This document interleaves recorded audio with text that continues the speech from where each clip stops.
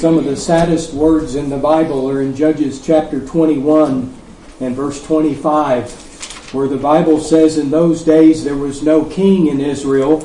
Everyone did what was right in his own eyes." And so as we look at our world today, we see right and wrong blurred, and it's always been so. And here we have God's people, Israel, not understanding right and wrong, and everyone just doing what's right in their own eyes. In Isaiah chapter 5 and verse 20, Israel had become very wicked, and the prophecy here says, "Woe to those who call evil good and good evil, who put darkness for light and light for darkness, who put bitter for sweet and sweet for bitter." And so here's not just a blurring, but a complete opposite of evil now being called good and good called evil. We're thankful then that we have a divine standard to which we can turn and try to come to understand what is good and evil, what is wrong and what is right.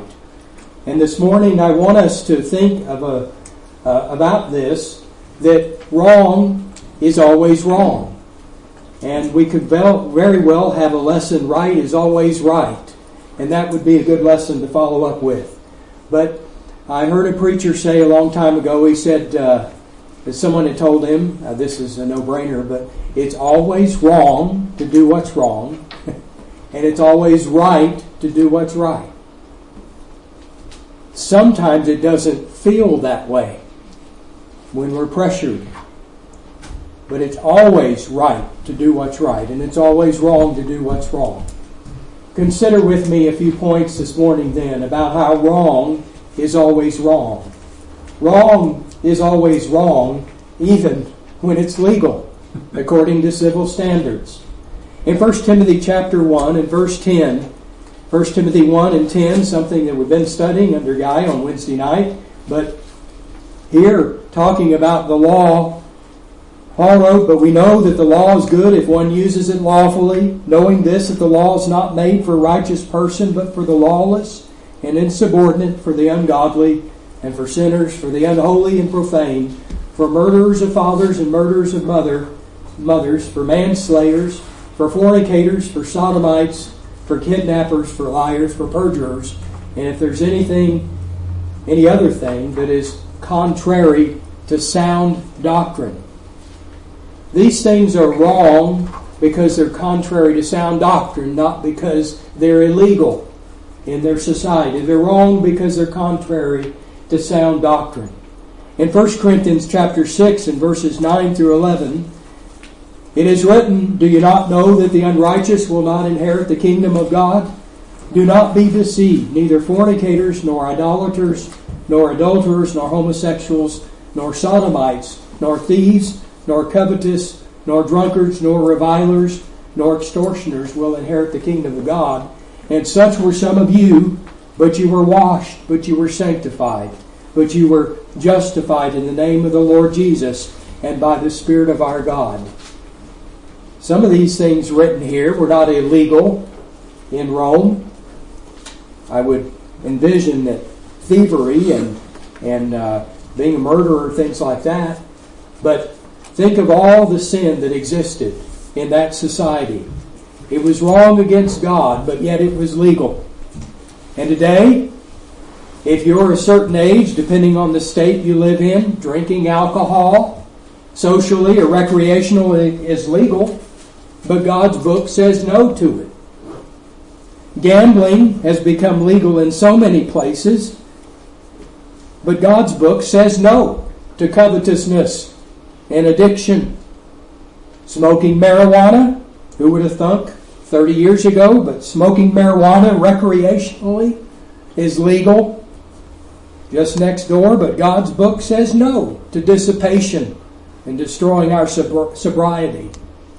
Divorce that is not for fornication is legal, as far as I know, in every state in this country. Not so in every country, but what would it matter? God's law matters. God's book says no, and says you sin in so doing, and there's grave consequences even beyond that sin. Remarriage for one who did not put away their spouse for fornication is legal as far as I know in every state in this country. But God's book says no. You commit adultery with that new wife or husband in that new marriage. Fornication is legal. Homosexuality is legal. Some of it didn't used to be, at least in some states in this country. I grew up in a state where homosexuality was illegal. Not any longer, but God says no to it. Those who do such things will not inherit the kingdom of God. Abortion, legal in many places, but God's book says no to murder. And so, of course, what we want to do is our concern is what God has said. Acts chapter 5 and verse 29, the apostles answered back to those authorities and they said, we ought to obey God rather than men. That's our concern. We must obey God rather than men. And so even when wrong is legal, if God's book says it's wrong, it's wrong. Wrong is always wrong even when it's legal. But wrong is always wrong even when you do not get caught.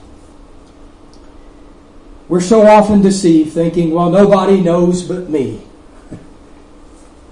And even the wicked are credited with saying things like that in Psalm 94 and verse 7. Yet they say the Lord does not see, nor does the God of Jacob understand. Oh, He's not seeing all this. Oh, yes, He is. Proverbs 15 and verse 3, the eyes of the Lord are in every place, keeping watch on the evil and on the good. And in Hebrews chapter 4 and verse 13, and there's no creature hidden from His sight, but all things are naked and open to the eyes of Him with whom we must give account. In Numbers chapter 32 and verse 23, Numbers 32 and verse 23,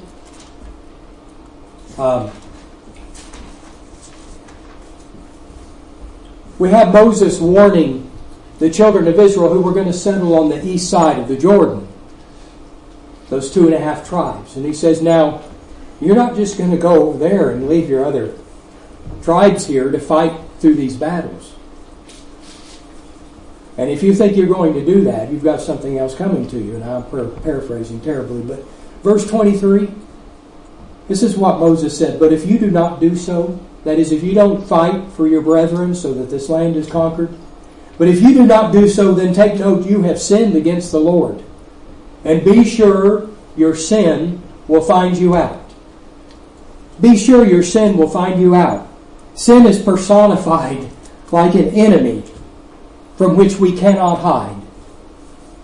We have a saying, the chickens will come home to roost. I think it could be applied to that.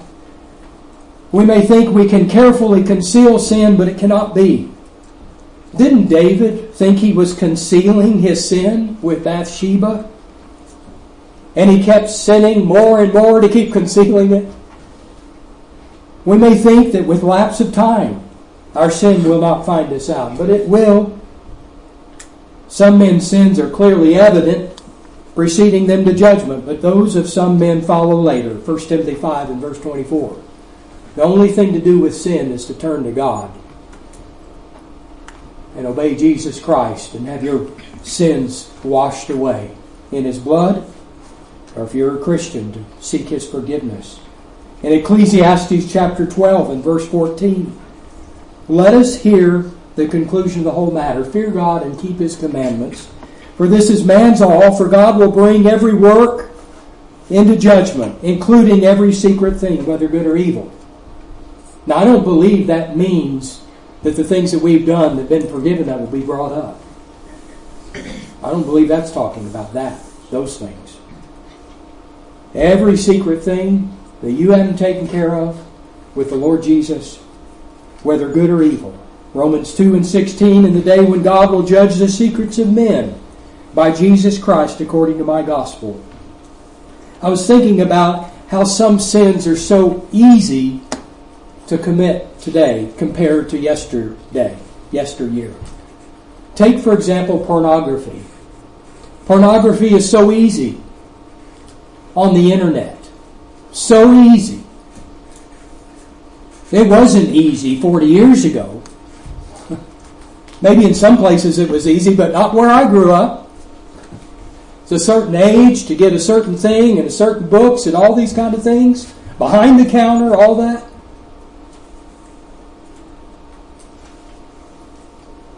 Someone says, well, nobody will know.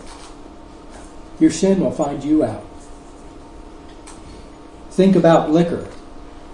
We ordered a camera a few years ago and came a bottle of beer instead of a camera. Amazon messed up with somewhere in their system. But we got a bottle of beer. What's my point? I can anonymously just get my liquor all I want. If that's what I want to do at home. Just about anonymously. Gone are the days where you got to go into the liquor store. Now you can go into all other kinds of places to get your liquor. You think about cheating in school. I'm talking to children. That's so easy to think, well, I'm not going to get caught. But that's deceptive. Deception is lie. So we're so easily deceived, aren't we? But wrong is always wrong, even if you do not get caught. And as I said already, but I'll say it again, the only answer then is to seek the forgiveness that God and only God can grant. And that through obedient response, of course, to His invitation to be saved, we have to be impressed with Joseph in Genesis chapter 39 and verse 9. Joseph, in that temptation from Potiphar's wife to commit fornication with her, he said to her, I'm sure it was nothing to her, but this is to him the truth of the matter. There is no one greater in this house than I, nor has he kept back anything from me but you, because you are his wife. How then can I do this great wickedness and sin against God? He knew that his sin would find him out, and that God knows and sees. You know, someone may say, you know, what I do at home is my business. And you know what? That's right. What you do at home is your business. But you tell your brother or your sisters and brothers about the sin you participate in at home, then suddenly it becomes your brethren's business to help you relieve the sin. I would that if I'm sinning at home, you find out about it so you can help me out of it. James chapter 5 and verses 19 through 20. Brethren, if anyone among you wanders from the truth, and someone turns him back, let him know that he who turns a sinner from the error of the way, his way will save a soul from death and cover a multitude of sins. That's what we want. But wrong is always wrong, even when you do not get caught.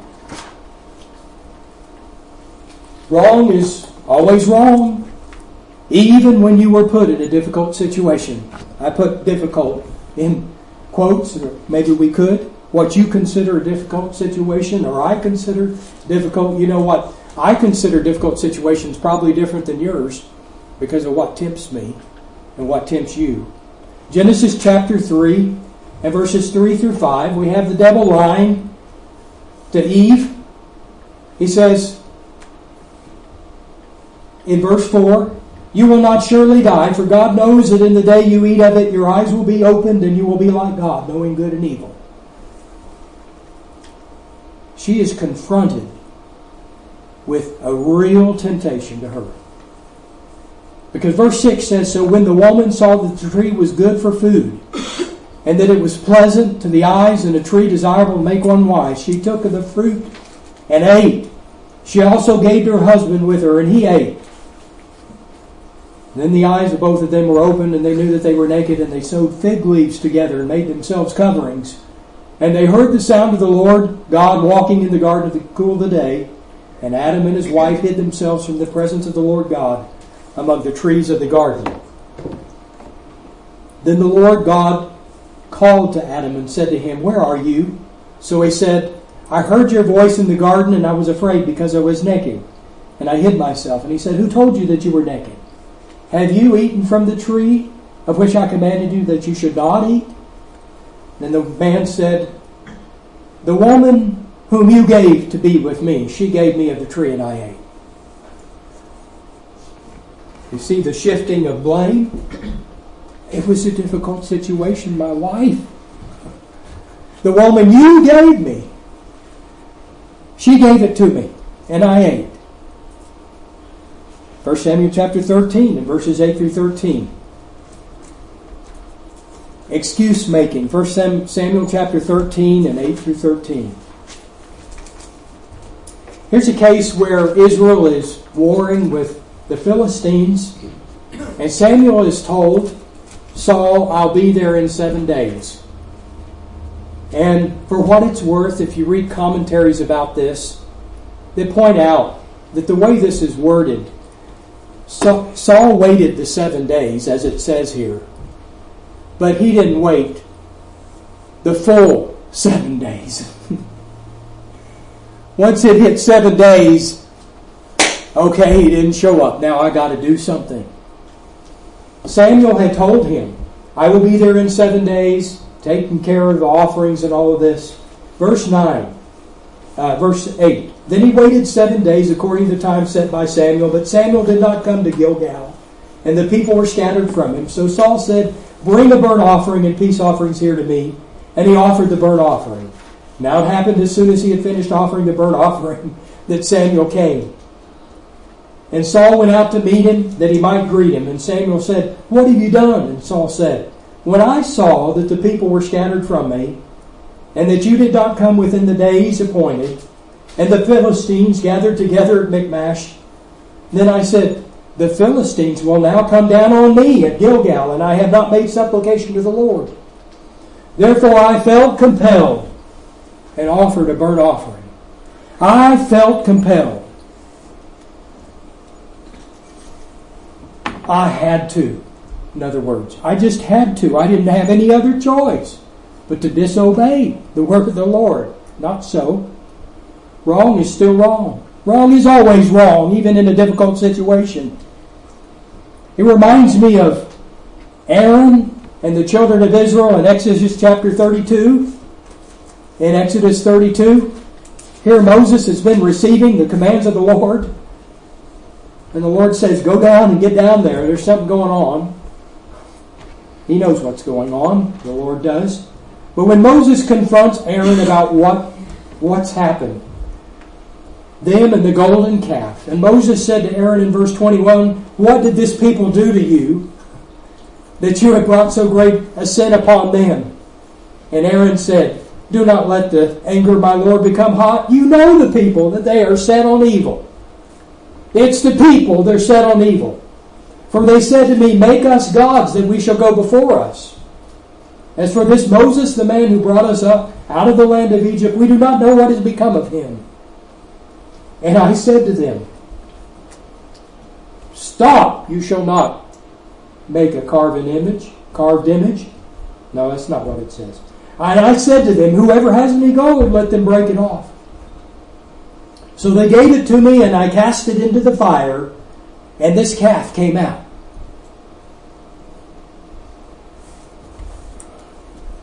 It's hard not to laugh if it weren't so horrible. The shifting of blame. I was in a difficult situation with these people, and you were gone for so long. What was I to do? You think about Peter in Matthew chapter 26. We can relate to this. I'm not going to ask anyone to show their hands, but how would you have dealt with this at the Lord's betrayal? Not at his betrayal. At his betrayal and beyond, but at his trials. When he was taken into wicked hands, how would you have handled that? I'm not excusing Peter. Wrong is always wrong. Even when you're in a difficult situation. Did Peter do wrong? Peter did wrong. It's not a matter of whether I would have done it too. Peter did wrong. Wrong is wrong. Even when you're in a difficult situation. Here he is, standing outside the courtyard, warming his hands and all of that, denying the Lord Jesus. In a difficult situation, yes. But wrong is always wrong. In Ezekiel 18 and verse 20, the soul that sins it shall die. We should not blame one or blame another, blame the father, blame the mother. No. The soul that sins shall die. Take responsibility for our own sins. Don't shift blame. You know, David's attitude when Nathan the prophet came to him, and then he writes Psalm 51. And he talks about how against you only have I sinned. He's so keenly aware of his sin before God.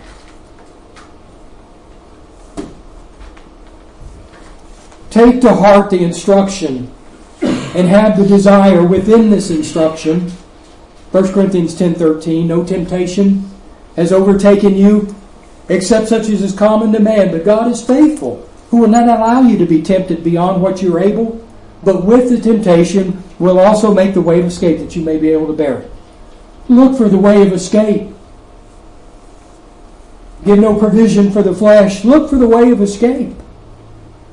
Wrong is always wrong, even in a difficult situation, but there's a way of escape. Wrong is always wrong, even when someone else has done something, quote, just as bad or worse, as we might call it. In 2 Corinthians chapter 10 and verse 12, Paul in much of this epistle defending his apostleship, and there are people who claim to be apostles, they're false apostles he speaks of in chapter 11, and false teachers and all of this. But he says regarding the apostles, the true apostles, 1 Corinthians 10:12, we dare not class ourselves or compare ourselves with those who commend themselves, but they, that is these false apostles and teachers, false teachers in Corinth, they, measuring themselves by themselves and comparing themselves among themselves, are not wise. Paul appeals to a principle here, and that is that to measure oneself by others of their same kind does no good. It's not wise. It's the good old boy club of self-commendation. We must compare ourselves to the objective standard of God's Word, not to something. Of course, if I do something bad, do you think I want to find someone who's done something, well, they did less bad than me? No, I'm going to try to find someone who did something just as bad or worse. None of that does any good. The objective standard is God's Word. In John chapter 12 and verse 48, he who rejects me and does not receive my words has that which judges him. The word that I've spoken will judge him in the last day. We're wanting to look into the perfect law of liberty, not at other people and compare ourselves to determine about our wrong. The wrong is wrong, but he who looks into the perfect law of liberty and continues in it and is not a forgetful hearer, but a doer of the work, this one will be blessed in what he does. The objective standard is the perfect law of liberty, like a mirror, a perfect mirror. Sometimes we're inclined to say others are doing it too. I'll never forget the 4th grade science class with Mr. McKinney, and he called me out big time. But everybody else in the class was doing just about what I was doing. But I think there was a difference, and that was he knew me. He knew my family. And so he was going to call me out. And I remember saying back to him, I can't believe I said this back, but I said something like, well, everybody else is doing it. Well, it didn't go over too well with Mr. McKinney.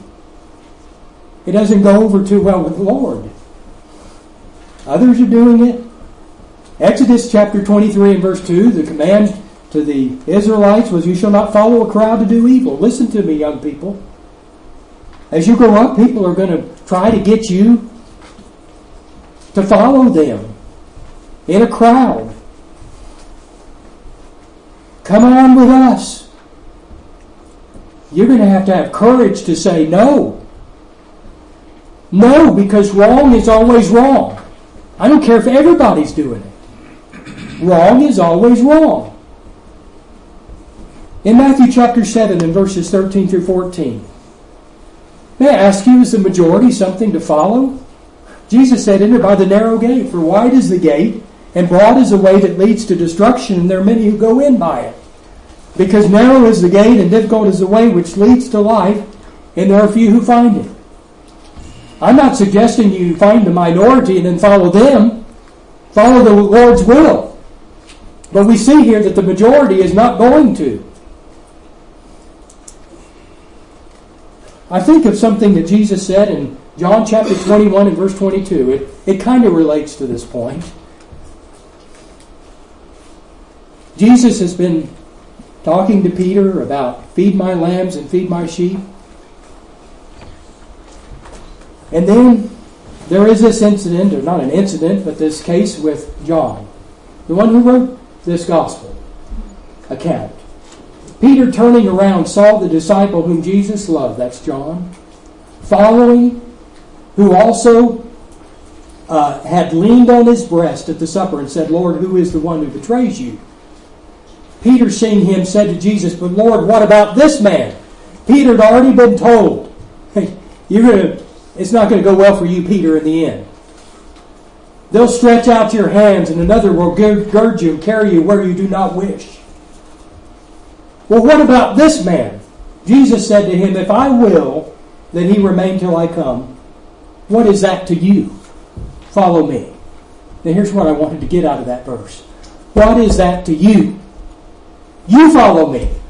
What is that to you, what someone else is doing? You do right. You follow me.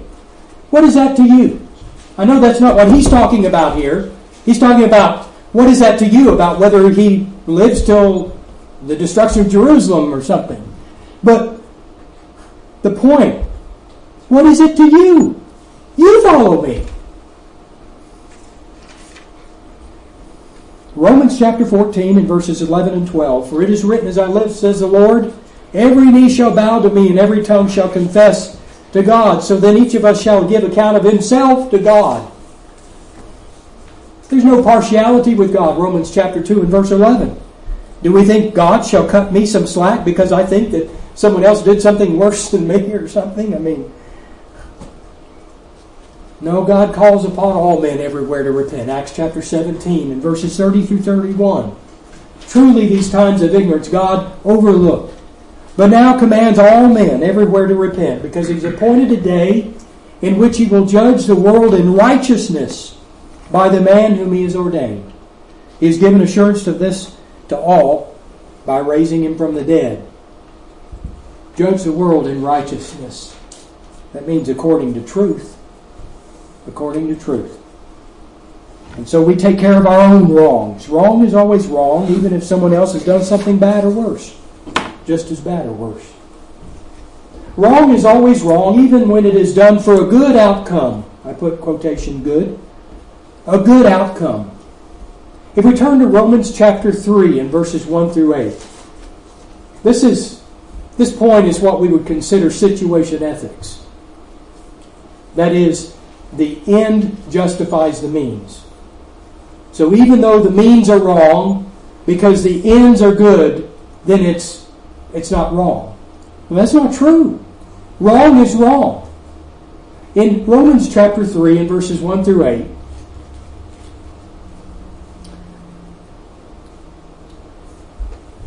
what advantage then has the Jew, or what is the profit of circumcision? Much in every way, chiefly because to them were committed the oracles of God. For what if some did not believe?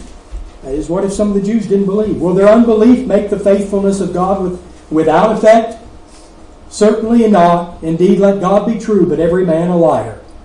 As it is written, that you may be justified in your words and may overcome when you are judged. But if our unrighteousness demonstrates the righteousness of God, what shall we say? Is God unjust who inflicts wrath? I speak as a man, certainly not. For then how will God judge the world? For if the truth of God has increased through my lie to his glory, why am I also still judged a sinner? And why not say, let us do good, or do evil, that good may come? As we are slanderously reported, and as some affirm that we say, their condemnation is just. For me, this is a complicated passage to fully understand, but here's the basic point here. The Jew would say, if my unrighteousness, and remember in the first 3 chapters, Paul is pointing out that all are in sin, Gentile and Jew. Now he's dealing with the Jews in chapter 2 and into chapter 3 also. But if the Jew were to say, if my unrighteousness advertises God's righteousness, because he sent his Son to save me, why am I guilty before God? In other words, I'm doing something evil and unrighteous, but it has a good outcome, and that is that then God has to save me. It advertises His righteousness. Why should I be guilty then before God? I shouldn't be guilty because my unrighteousness allows God to show His righteousness. I'm not reasoning right. I'm reasoning as He's pointing out is wrong. Such logic is faulty, and Paul condemns it. In verse 8 is this kind of thinking, summed up in verse 8. Doing evil that good may come. Can we do wrong that good may come? The answer is no. He says their condemnation is just. We cannot do wrong in order that we think some good or right will come of it. There's a way that seems right to man, but the end thereof is the ways of death. It seems right, but its end is the way of death. You know, governments do this all the time. I mean, how many places really had gambling 30 or 40 years ago? And then we got the lottery just about everywhere. And what's it for? Oh, it's for education. It's for our kids. It's for our kids. Our sweet little kids. It's for education.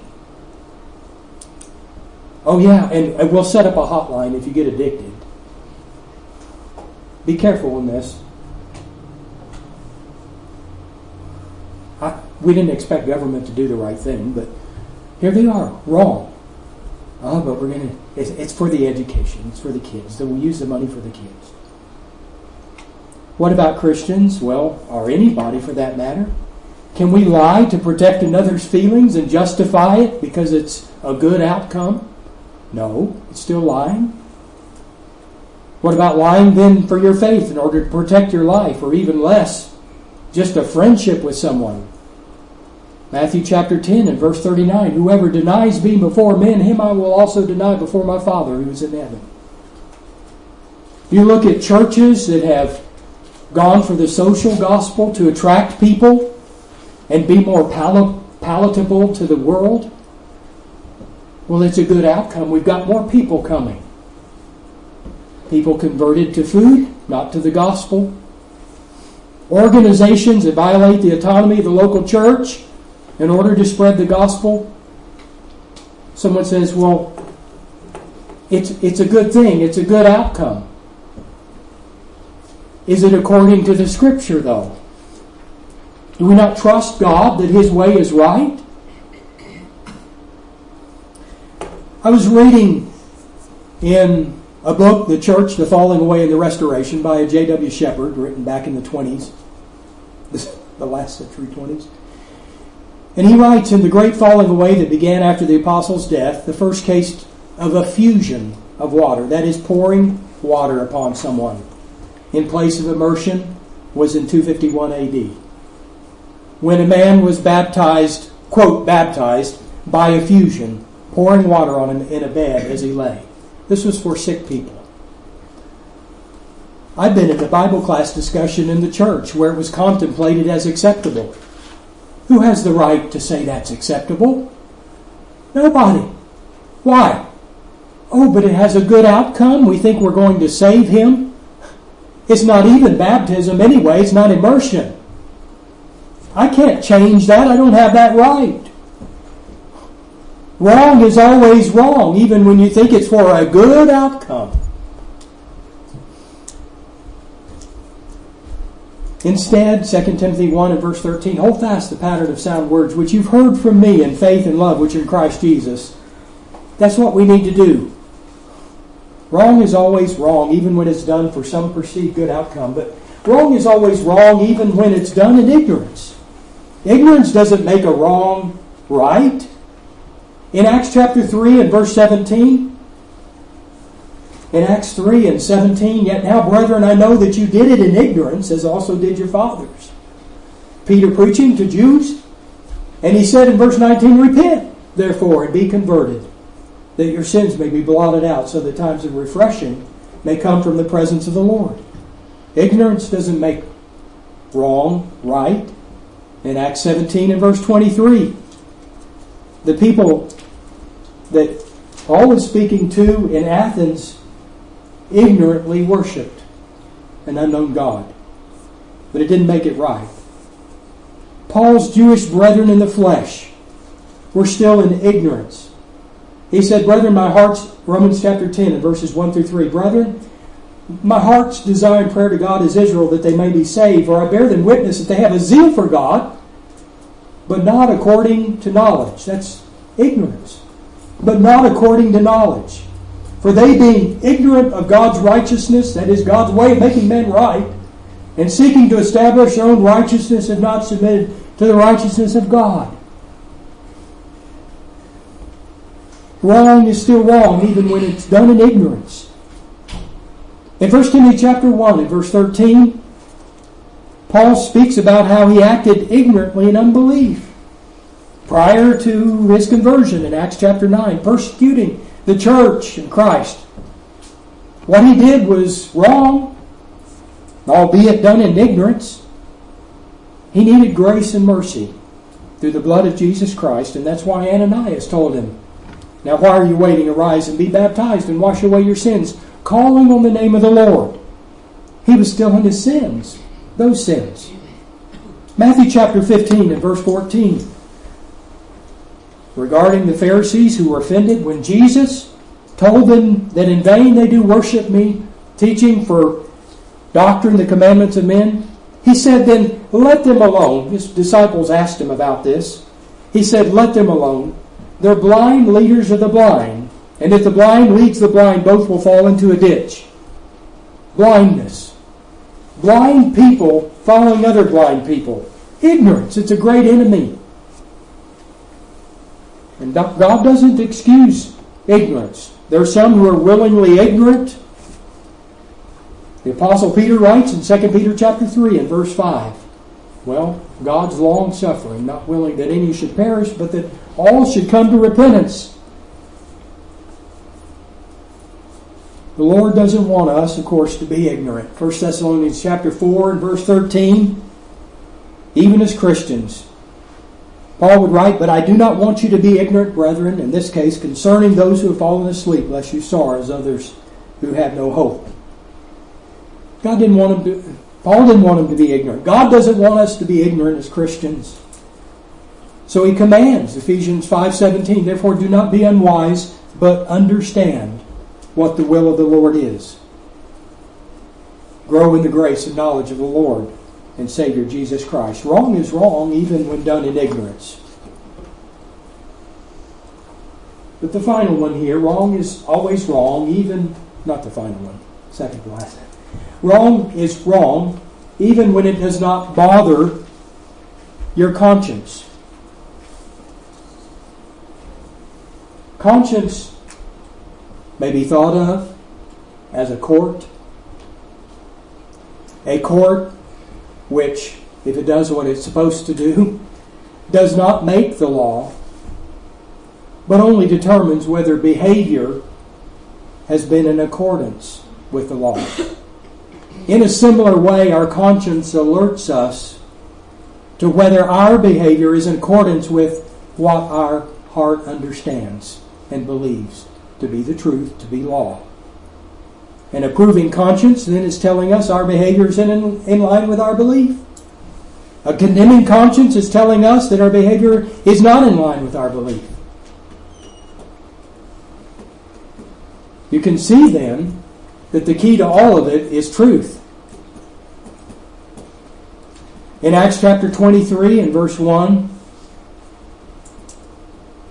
Saul upsets the people when he said, I've lived in good conscience, in all good conscience, to this day.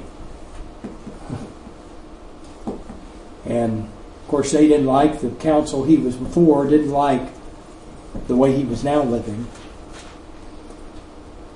Saul lived in good conscience. And yet, when he was living in good conscience and persecuting the church, he was doing wrong. And so it's imperative that we train our hearts by the Word of God, our beliefs. 1 Timothy chapter 4 and verse 2 talks about a conscience that's seared with a hot iron, and thus it can't function. I take that to mean it cannot tell you when you've gone against your belief. That's scary, isn't it? That's like confusion. That caused one person to do one thing one time and one thing another. In 1 Corinthians chapter 4 and verses 1 through 4, let a man so consider us as servants of Christ and stewards of the mystery of God. Moreover, it is required in stewards that one be found faithful. But with me, it's a very small thing that I should be judged by you or by human court, Paul says. In fact, I do not even judge myself, for I know of nothing against myself. Yet I'm not justified by this, but he who judges me is the Lord. Here's the point. Purity of conscience is not equivalent to acceptability with God. Does that mean you throw your conscience out? Of course not. That's not what that says. But purity of conscience is not equivalent to me being acceptable before God. Wrong is still wrong, even if I do it with a clear conscience. And again, I'll say it's imperative that we fill our hearts with knowledge of and understanding of and belief in the truth, the Word of God then. Wrong is always wrong, even if it doesn't bother your conscience. But this is very well connected to it. Wrong is always wrong, even when you're sincere in doing it. This is, I believe, similar to living in good conscience. It's difficult to kind of split the hairs on a good conscience and sincerity. I believe it's worth making a point, though. Sincerity is acting with pure motives that are free from pretense, free from deceit, free from hypocrisy. When we think about sincerity, we would say sincerity is not enough for the rocket scientist who miscalculates the trajectory of the manned spacecraft upon re-entry into the Earth's atmosphere. Somebody's going to perish. Some bodies, perhaps. Sincerity is not enough when you think you're shooting a raccoon, but it's your neighbor's cat.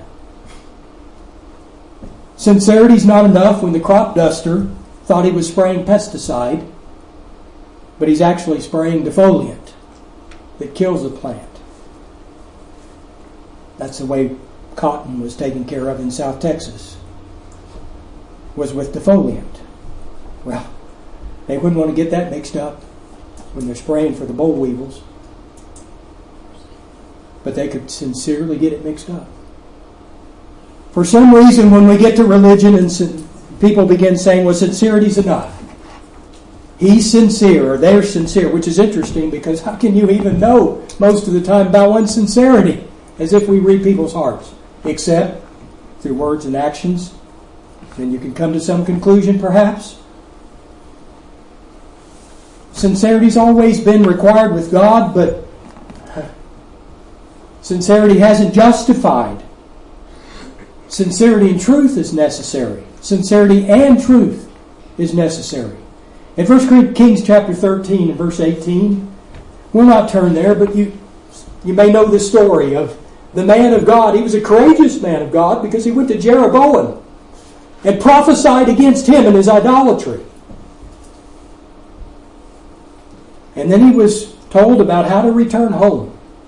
Don't go by the way that you came. Don't eat or drink on the way.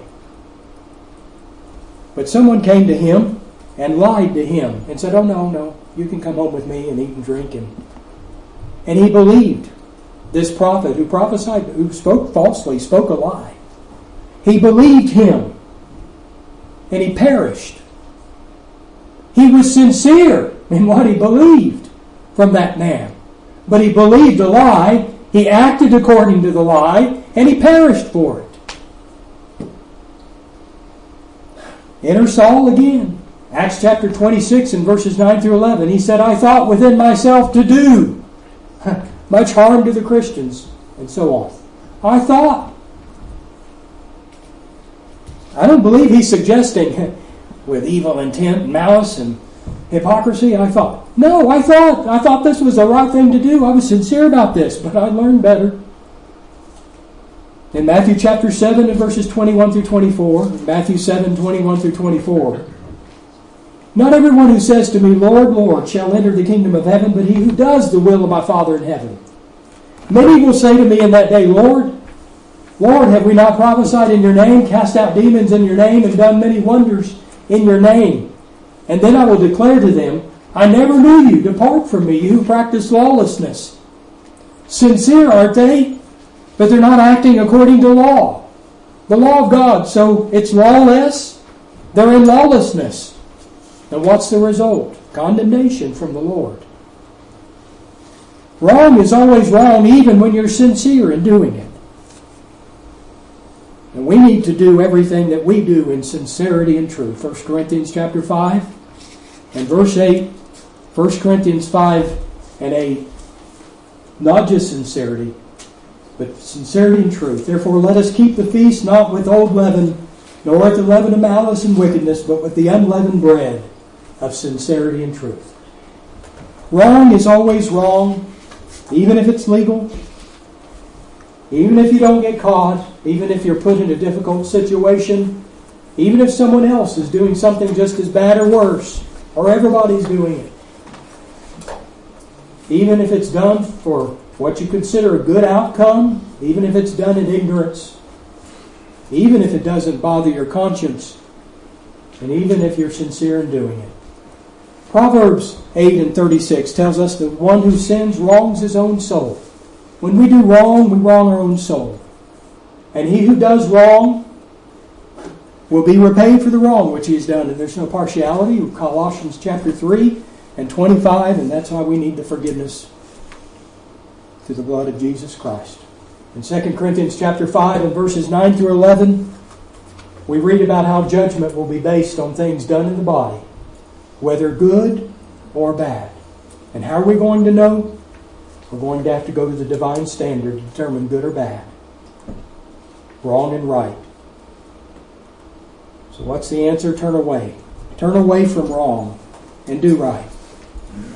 Turn to Jesus Christ for the remission of your sins. If you're not a child of God,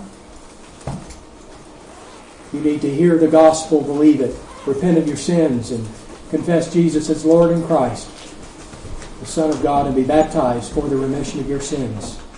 That's what to do with wrong, your past wrongs. Now start doing right. And make this be your standard. Let the Bible be your guide in right and wrong. All Scripture is given by inspiration of God and is profitable for doctrine, for reproof, for correction, for instruction in righteousness, that the man of God may be complete, thoroughly equipped for every good work. Complete. Whatever you do, in word or deed, do all in the name of the Lord Jesus, giving thanks to God the Father through Him. That's the standard. That which Jesus has authorized, that which is in God's Word. Wrong is always wrong. Right's always right. Are you here this morning and need to respond to the gospel invitation? If you're a child of God and you're not living right, will you make it right with the Lord? Do that as we stand and sing a song to encourage you.